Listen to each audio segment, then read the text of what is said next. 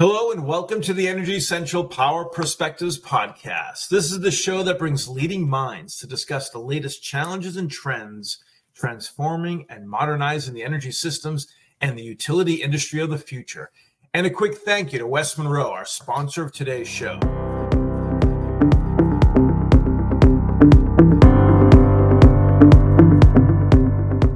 I'm your host, Jason Price of West Monroe, and I'm coming to you from New York City. And as always, I'm joined by Energy Central's community manager and podcast producer, Matt Chester, dialing in from Orlando, Florida. But because this week we're doing our traditional end-of-year review, we're also joined by the VP of Energy Central, Audra Drazga, calling in from Colorado. So, Matt and Audra, this is a special episode for another reason, as we're now able to recognize the 4-year anniversary of the Power Perspectives podcast. 4 years. Can you believe it? I can't believe it. 4 years. It's truly remarkable. It feels like just yesterday when we collaborated to launch Energy Central's inaugural podcast venture. Now with over 150 episodes under our belt, we're thriving more than ever. Yeah, no, I'll agree with Audra there. What started as the nugget of an idea to give our Energy Central community and its experts just another avenue to share their message and a new audience who maybe is more inclined to listening in than reading. And it's really surpassed all of our expectations. So this episode is certainly one that I think is well worth celebrating. Yeah, I agree with both of you. We've grown our audience. We've developed our best practices to create best possible episodes. And we've attracted guests and listeners alike that have an even more far-reaching influence in the world of utilities than ever before. And like Audra says, this is a victory lap, right? This is just the beginning of continuing these terrific conversations with leaders, innovators, decision makers across the utilities sector. So as has become our December tradition, it's now time to give a specific look back at some of our favorite guests, episodes, and clips of the past year on the podcast. We find that doing so serves as a great reminder for those who have been with us throughout the year to enjoy revisiting these last weeks of year when work at the office might be slow, as well as serve as a terrific introduction for new listeners who maybe haven't fully explored our back catalog. So, Matt and Audra, are you both prepared to talk about some of your favorite guests? You bet. Certainly, Jason. It has been an exceptional year with incredible guests. Narrowing down the episodes to showcase and even selecting the best nuggets of wisdom and insight from those episodes is quite a task. Nevertheless, I feel prepared for the challenge. Okay, well, if that's the case, Audra, then why don't you start us off? Happy to do so. The first episode I want to highlight came in May of this year with Susan Ogle, the CEO of Southern California Association. In episode 123, which was titled Exploring the Role of Gas in the Decarbonization Journey, Susan shared about the ways in which gas can be seen as a partner of, not an enemy of, renewable energy in the pursuit of a low and no carbon future. Here is a key clip from that episode. A lot of people look at natural gas as a bridge fuel to maybe lower emissions today from these higher emitting energy. I'm going to tell you, this is one of the things that I keep pounding my drum on is people inside our industry and people outside our industry keep using the word transition. And I think that's a really misleading word. I think it's been the catalyst for some confusion and misinformation that we're bombarded with. If I think about the word transition, that means to move from one to another with one going away. And practically and ideologically, that's not going to happen, nor is it the best solution. So I believe everybody should replace this word transition with the word evolution, which is exactly what we're doing with our energy system. And our industry is doing that as well. We're evolving. And so if you ask me what's in store for the natural gas industry, I'm going to tell you it's more technology, it's simpler processes, it's higher productivity, it's tighter systems. And all these things are going to curb the impact on the environment. And so natural gas, our industry's road to internal sustainability, I would tell you, I believe runs parallel to environmental sustainability. And so while there are people who are entrenched in the assumption that the world can survive without natural gas or fossil fuels for that matter, I would tell you that we're actually the hero here to help people reach the common goals and provide intergenerational well-being and a really predictable and resilient, which is probably the key word, is resilient energy system. This particular clip caught my attention because it delivers a message that challenges some common assumptions, providing a nuanced perspective that I find crucial. Another standout episode for me occurred in June when Entergy's Chief Nuclear Officer, Kimberly Cook Nelson, graced the podcast booth. In episode 127, titled The Resurgence of Nuclear as a Utility Decarbonization Pathway, Kimberly shared insights on the rising public support for nuclear energy and its role as a pivotal tool in achieving a clean energy future. One memorable moment from that conversation emphasized just that. Tune in. Public support and nuclear's popularity does continue to grow as a country and as the country looks to decarbonize. In fact, a recent Gallup survey found that 55% of the U.S. adults support the use of nuclear power, its highest level of public support since 2012. With nuclear power being clean, carbon-free, and available 24/7, 365 days a year, there is an understanding that nuclear with solar and wind and hydro is paramount. And that's really important for our goals at Entergy. We made a commitment to achieving net zero carbon emissions by 2050 and an interim commitment to have 50% of our power generation rate come from clean, carbon-free energy sources like nuclear by 2030. So we also plan to retire all of our coal power generating plants by the end of 2030. So really keeping nuclear in our energy mix makes those retirements possible. In addition, public support for nuclear will help us in the regulatory arena when we seek to relicense our current nuclear facilities in our fleet. Finally, I must express my gratitude to Energy Central's invaluable partners at Esri. Since our inception, we've been fortunate to feature at least one Esri guest on the podcast each year. Notably, this year, they took it a step further by spearheading their own mini-series released on the podcast feed this past August. This series delved into the indispensable role of GIS in the utility sector, and the inaugural episode of the mini-series featuring Bill provided an excellent introduction to the topic. Here's Bill exploring the power of GIS at the utility level. When I think about engagement for that particular problem, one of our customers has done some really good things. What they have done is actually created a mechanism where the city, the municipality, could in fact update the utilities web services or the utilities GIS using web services to be able to show where they're paving. And so now you could say, okay, where you're paving and where I'm digging, put it together. It's GIS 101. It's perfect. And having that kind of mechanism in place does require collaboration, communication, connection, and so forth between the municipalities and the utility. I mean, that's really the essence of what I call a smart city. These are the three highlights that stood out to me in 2023, but I'm keen to hear about your favorites too. Jason, it struck me that week after week, you were on the move to visit more of our guests than ever. Yeah, you're right about that, Audra. The podcast has allowed us, now that the pandemic is behind us, to do more face-to-face and to get more of the personal touch on these kinds of interviews. So it's been great to visit guests on their home turf, in their corporate office or power plants, which has allowed for conversations that were engaging and impactful. So I really appreciated our guests to open their doors and allow us to come visit them in their environment. And one of the few that really stood out for me this past year was for all those New York Ranger fans. I had a great chat with Mike Richter. He's the Hall of Fame and champion winning goalie for the New York Rangers in the 1990s. He was on Power Perspectives to chat about the career that followed, and that's in clean energy. So from hockey sticks to geothermal energy. So in episode 134, titled From Saving Pucks to Saving Power, Transitioning from Hockey Hall of Fame to Clean Energy Warrior, the parallels Mike drew between the world of sports and energy definitely resonated. Listen in.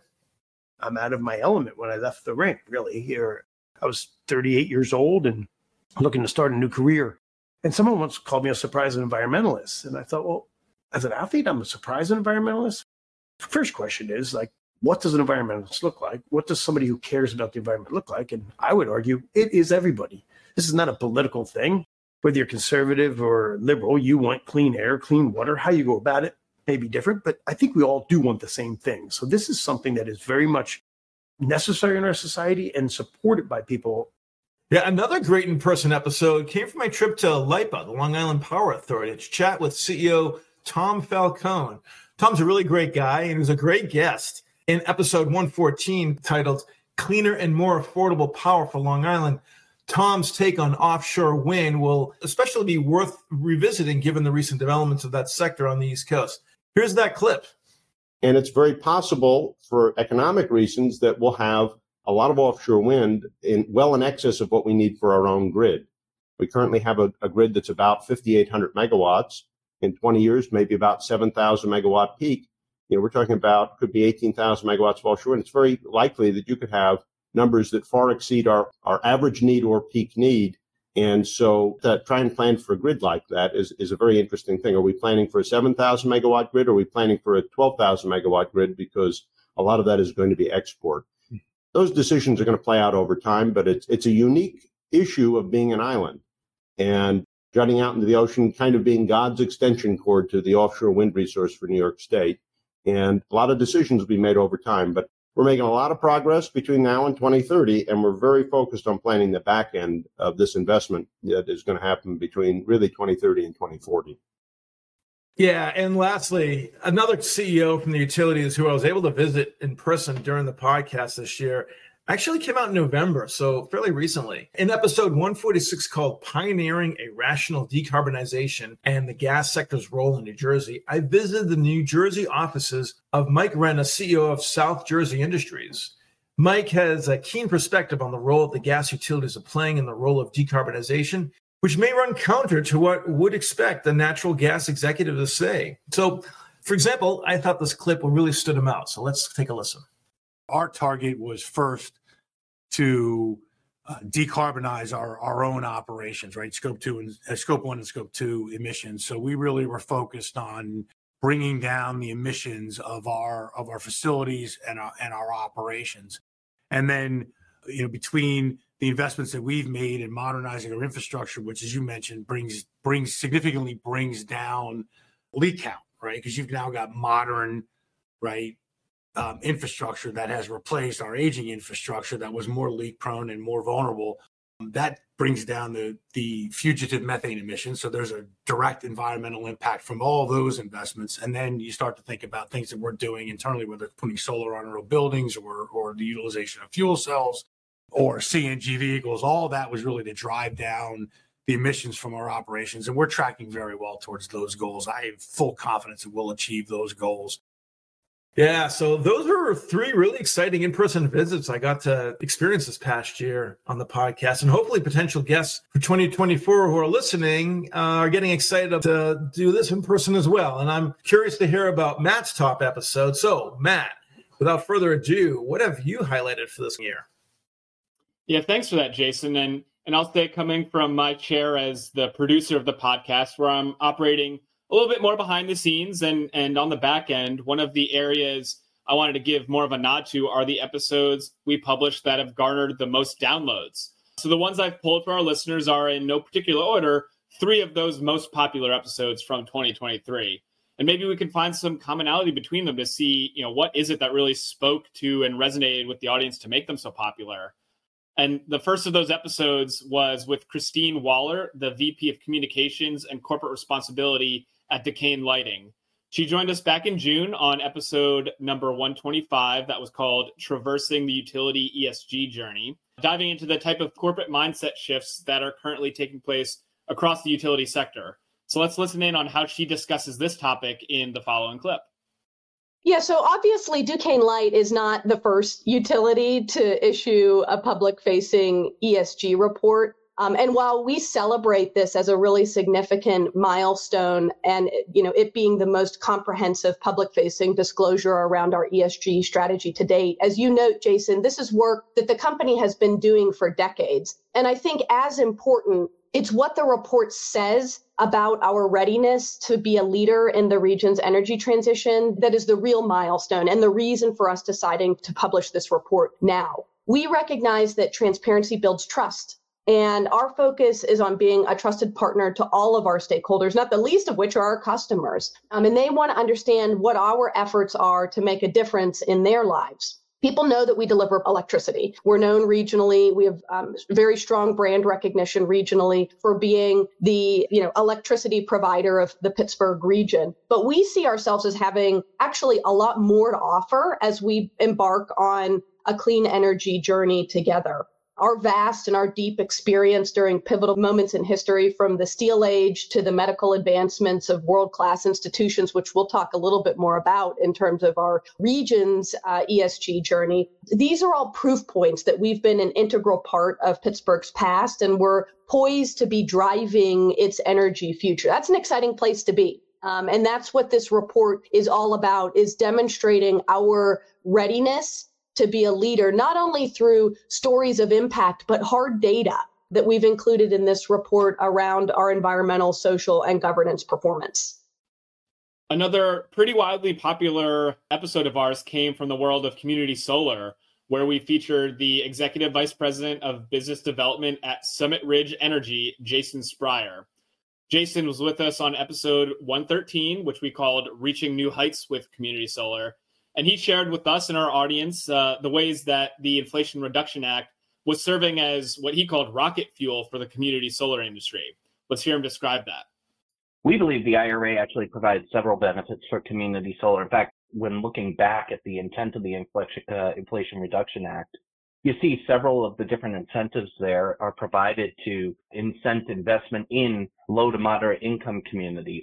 It's actually provided for the opportunity to include certain interconnection costs in the basis that would be eligible for ITC for projects 5 megawatts AC and below, incenting you to build within energy communities, use domestic content in your project delivery schedule as well as your execution. So when you look at those and start to unpack them, what does that mean? Investment in interconnection process is one of the areas that we see a lot of cost in the distributed space, whether it be making upgrades on the distribution level itself or the transmission level. So as to include some of those costs in basis allows us to actually more efficiently interconnect those projects and not see projects die as a result of interconnection costs within those distribution networks. And lastly, one of our top episodes in terms of listens this year came from a repeat guest, as we welcomed back Lincoln Blevins in episode 111, after he had previously appeared all the way back in episode 2 of the Power Perspectives. This time, Lincoln's episode, which was titled The Future of Energy and Utilities, covered the unique perspective he has at the pace and structure of utility innovation after he had started his new role, which was executive director of Stanford University's sustainability teams. That unique role is one of the areas he shared and described for us, as you'll hear in this clip. The thing that I think really sets Stanford apart, really two things. One is that unlike a municipal utility, our customers are ourselves in the big picture. In other words, instead of a municipal utility selling to customers that are owned by others and have their own motivations, when we sell to our customers, we're selling back to our colleagues at Stanford, whether it be academic or residential life or athletics or what have you. So we have a feedback loop there that basically around the dinner table of the Stanford family, so to speak, that we can take advantage of. But then, as you point out, Stanford is really the beating heart of Silicon Valley, and Silicon Valley is the beating heart of global innovation. So we have this, not just an alumni network, but an ecosystem around us and a culture that we've helped create, but we also benefit from, of innovation and defaulting to possible instead of impossible, and defaulting to collaboration, all of the things that make Silicon Valley so unique. We live in that world. And so I think it's safe to say, when listening back to these clips of popular episodes, that sustainability, innovation, and looking to the future were all some pretty common themes when it comes to what resonated with our podcast audience in 2023. Wow, we've definitely covered a wide array of topics and perhaps our best lineup of guests to date this year. And as we teased in the beginning, we intend to keep that momentum going. As we conclude this annual Look Back episode, we hope that it inspires our listeners to do the same and revisit the guests and subjects that spark their curiosity and inspire them to continue the evolution of the energy sector. As always, we'll share links to each of these episodes discussed today in this episode's show notes. And with that, you can also leave questions and comments on the post and keep those conversations going live with these esteemed guests. With that, I want to thank Matt and Audra for joining me today and the entire Energy Central team for supporting this podcast over the past year. Similarly, we want to give an end-of-year shout-out to our podcast sponsor, West Monroe. West Monroe is a leading partner for the nation's electric, gas, and water utilities, working together to drive grid modernization, clean energy, and workforce transformation. West Monroe brings a comprehensive set of services designed to support utilities in advancing their digital transformation, building resilient operations, securing federal funding, and providing regulatory advisory support. With a multidisciplinary team of experts, West Monroe offers a holistic approach that addresses the challenges of the grid today and provides innovative solutions for a sustainable future. Once again, I'm your host, Jason Price. So plug in and stay fully charged in the discussion by hopping into the community at energycentral.com. And we'll see you next time at the Energy Central Power Perspectives podcast.